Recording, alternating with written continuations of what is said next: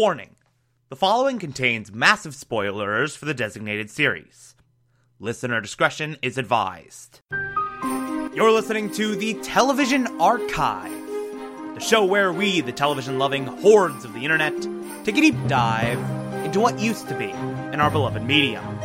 My name is Thomas Michael Clark, and this is Fringe.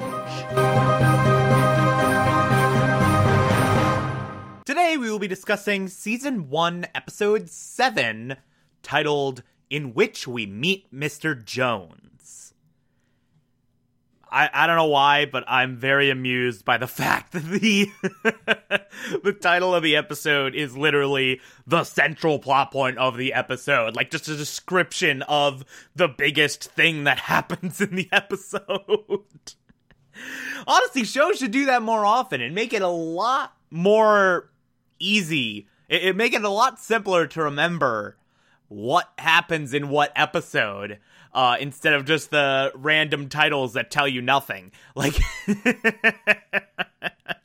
like Person of Interest's episodes would be like, in which Carter dies, in which Samaritan comes online.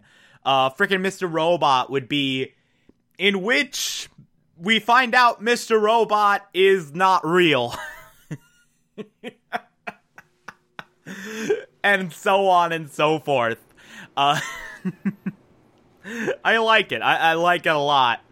In all seriousness, though, this episode is fantastic. This is an amazing, amazing episode that does a lot to set up certain pillars of Fringe mythology. Like, it's very, very significant in the mythos of this show. But this episode begins, a pretty high-ranking FBI agent and a friend of Broyles contracts this weird-ass parasite that, like, works its way into his chest and wraps around his heart. And every time they try to remove it, it just squeezes his heart more. And it brings him closer to death. And we have no idea what the hell it is. We just know that it's real weird. And it comes as the dude's about to make a pretty significant breakthrough on a case he's working. So, basically, we have to find out, A, what the hell this thing is. B, who the hell put it there. And then C, we have to get it out of him and save his life. Obviously. So we're investigating this parasite, doing a whole DNA analysis, and because Walter sort of comes to the conclusion that it's human design, he looks for patterns, little signatures from the creator. And one line comes up over and over and over and over again. Astrid, through her cryptography knowledge, is able to figure out that it's a code. And I can't remember what the exact code was. I can't remember the exact nature of the code. But basically, there's a bunch of possible translations of it. And one of them is ZFT. A name that popped up repeatedly in the reports of John Scott, whose pattern research we got our hands on a couple episodes ago. And turns out ZFT is something that Broyles was already aware of, and so was this agent, Agent Loeb, and they were already putting a significant amount of time into investigating. They were already putting a pretty sizable amount of time into investigating. Basically, ZFT is one of a bunch of cells that have popped up relating to the pattern that essentially are dealing in scientific research. They are basically just these underground groups that are going nuts on the scientific research front, trying to create all this stuff unregulated, unchecked, and are just doing whatever the hell they feel like to make these breakthroughs. And a significant member of ZFT, David Robert Jones, just so happens to be a prisoner in Germany. And Loeb just so happened to be investigating pretty damn close to what he was up to. And so this could very easily be some form of retribution. This could very easily be some form of wanting to silence Loeb. So Dunham now goes all the way to Germany, hits up a contact of hers who appears to be a former love interest, and we have a lot of awkwardness between the two of them of exploring their past. That is very, very well done. And we basically see her worming her way in to see David Robert Jones. David Robert Jones agrees to see her. The warden of the prison agrees to let her in. And the warden's like, okay, listen. This is prison policy. You only have 14 minutes to talk to him tomorrow morning. And if he will only allow you to speak to him. He will only allow you to ask your questions if he can talk to this guy, Joseph Smith. Now, as this is happening, as these conditions are being laid out, Charlie Francis looks into this piece of paper that Loeb's wife gave to Dunham earlier that just contains like a whole bunch of numbers. And after researching it, turns out each number corresponds to a case file and the agent working it. And it all corresponds with the Boston field office. In other words, there may just be another traitor. Aside from John Scott, because it would require more clearance than John Scott had in the FBI, with knowledge of the pattern and who's reporting directly to ZFT. And there's a number on the bottom, a phone number directly contacting someone outside the FBI. Joseph Smith. Also, Broyles puts two and two together. Joseph Smith was someone that he was being briefed on by Loeb as he collapsed. So now Broyles is on the warpath to get Joseph Smith, not knowing that Dunham very much needs him alive to answer this question. Very much needs him alive in order to talk to David Robert Jones. So we get this race against time, Peter trying to go all the way across the city to get to Broyles to tell him to, hey, we need him alive, we need him alive, we need him alive. He arrives just in time to watch Joseph Smith get shot in the head. And so it's looking like we're definitely not going to see David Robert Jones. We're definitely not going to see David Robert Jones. We're definitely not going to see David Robert Jones. And then Walter Bishop's like, still got his head. I could extract information from him. There's a way. And then we're like, okay, here's his body. We can still make this work. We can still make this work without David Robert Jones ever knowing that Joseph Smith was dead. And David Robert Jones, the meet with him is still on.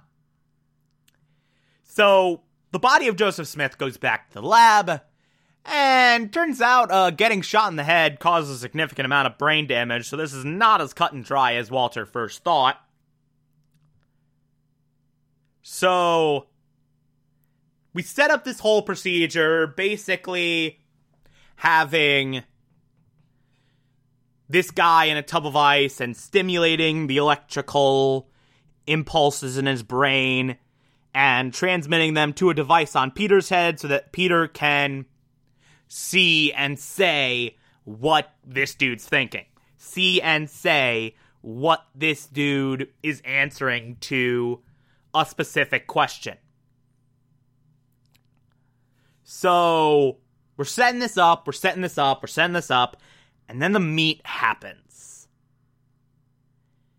And we get this so tense, so brilliantly crafted, absolutely fantastic sequence where Olivia's talking to David Robert Jones, played brilliantly by Jared Harris. Oh my god, Jared Harris kills it in this role. He is so, menacing, so terrifying. Every word that comes out of his mouth, you feel like you gotta take a shower, he's very scummy, while also having this refinement at the same time. You're creeped out by this dude, and also very much understand that he's 5 steps ahead of you. You are creeped out by him and feel like he's guttural garbage, while at the same time being very much aware this is a man who's 5 steps ahead of you, who knows everything that's going on better than you do, who has a better handle on everything than you do, whose level you are simply not on. He's a chess player and white trash at the same time. Strangely enough. And he's British, so that just makes him more terrifying for some reason. Brits are scary. There is no group of people on the planet who are scarier than British people. There's a reason why British people are all the villains. And that's because Brits are terrifying. Apologies to my British friends. So we get this meeting, with the two of them playing off of each other, while Walter and Peter and Astrid are desperately trying to get the answers. Initially, Peter can't get it. Initially, Peter can't see what he's thinking, and Walter's like, oh, you're thinking too much. You need a sedative just to calm your higher brain functions so you can be a blank receptacle. And so, we give him this sedative, and he's all, blissed out. And then we do it again. We keep shocking the body, shocking Peter, doesn't work. Shock body, shock Peter, doesn't work. Shock body, shock Peter, doesn't work. With Dunham stalling David Robert Jones as this timer is running out.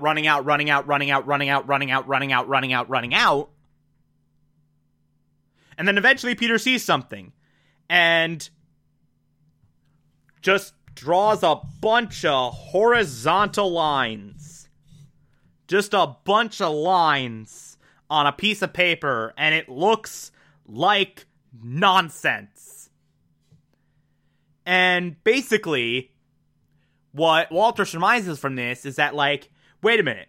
So, there's a part of the brain that specifically is geared to, perceive horizontal lines. That part of the brain might not be functioning. So we have to fill in the blanks, essentially. We have to draw in the horizontal lines. And when we draw in the horizontal lines, Peter sorta is able to sort of guess it's Little Hill. And so Dunham, as she's being dragged out by the guards who are like, your 14 minutes are up, your 14 minutes are up, you're gone. She's just like, Little Hill, Little Hill. And then we get the cure from David Robert Jones. We get the cure from this man. And we are able to kill the parasite and get it out of him. So Loeb's good. Everything's great. It's all amazing. Except we have 50 bajillion questions that are now unanswered. We have 50 bajillion questions that are now totally not in any way answered.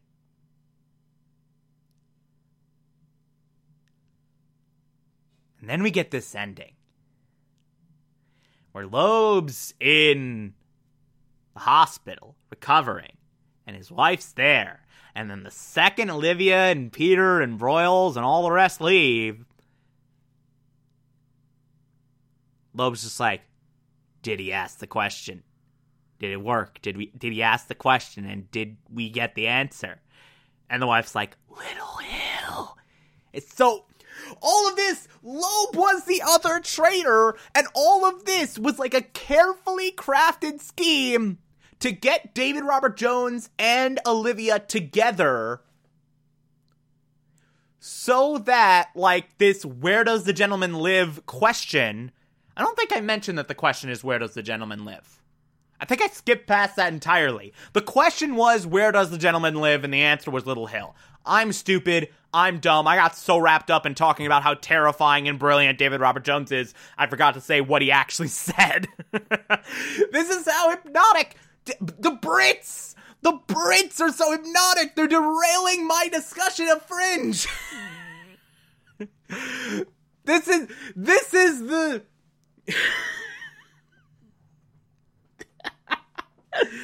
This is the danger of the Brits. This is the cunning of the Brits.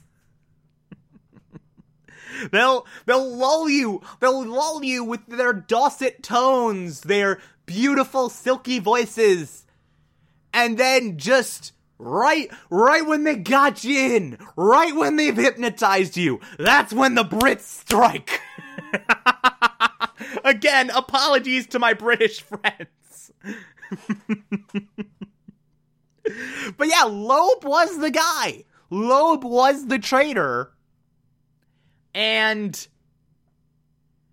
this was all one giant conspiracy to get the answer to this question. This was one giant plan to get the answer to this question. Operating on a level we know not of. Like, it's incredible. It's a great twist. And once you sort of recontextualize everything, you kinda see everything in a totally different light, and you're like, oh, that's what they're doing. They planned that. They planned that. This is exactly what they were doing.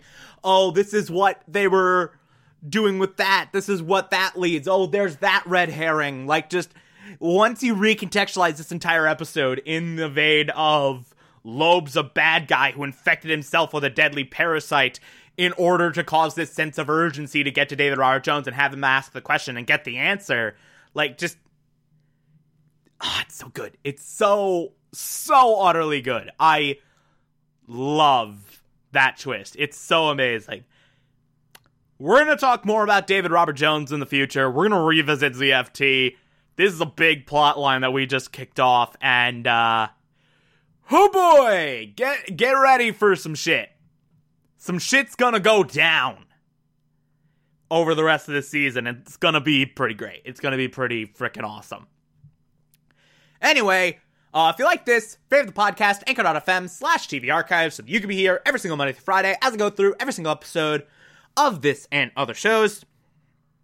And you can find it on pretty much whatever podcatcher app you prefer. Feel free to call in as well. It's simple as just a push of a button on the Anchor app. I will play those on the show from time to time if you feel so inclined to send those in. Talk about your stories of how the Brits have corrupted you. Oh my god, why am I drawing this line in the sand against the Brits? Follow me on Twitter and Instagram, TomTom4468. And support the show, patreon.com/Thomas Clark. Pledge just $1 a month. I appreciate everything I get through there. If you become a patron, you can also get access to the Television Archive Supplemental, which I'll be putting up there once every month. Should say September's Television Archive will happen a little bit later in the month than usual, probably more towards the end than the beginning, just because of, like, the thing I want to talk about doesn't come out, at least on the platform I want it to, on the platform I need it to, until September 10th, and then I got a bunch of obligations around that, so I'll try to get this month's Television Archive to you as soon as possible, but no promises that it won't be, like, literally the last day of the month. Or, if that doesn't work for you, you can also support this show directly via Anchor. I appreciate that as well. Tomorrow we will be discussing Season 1, Episode 8. Talk to you then.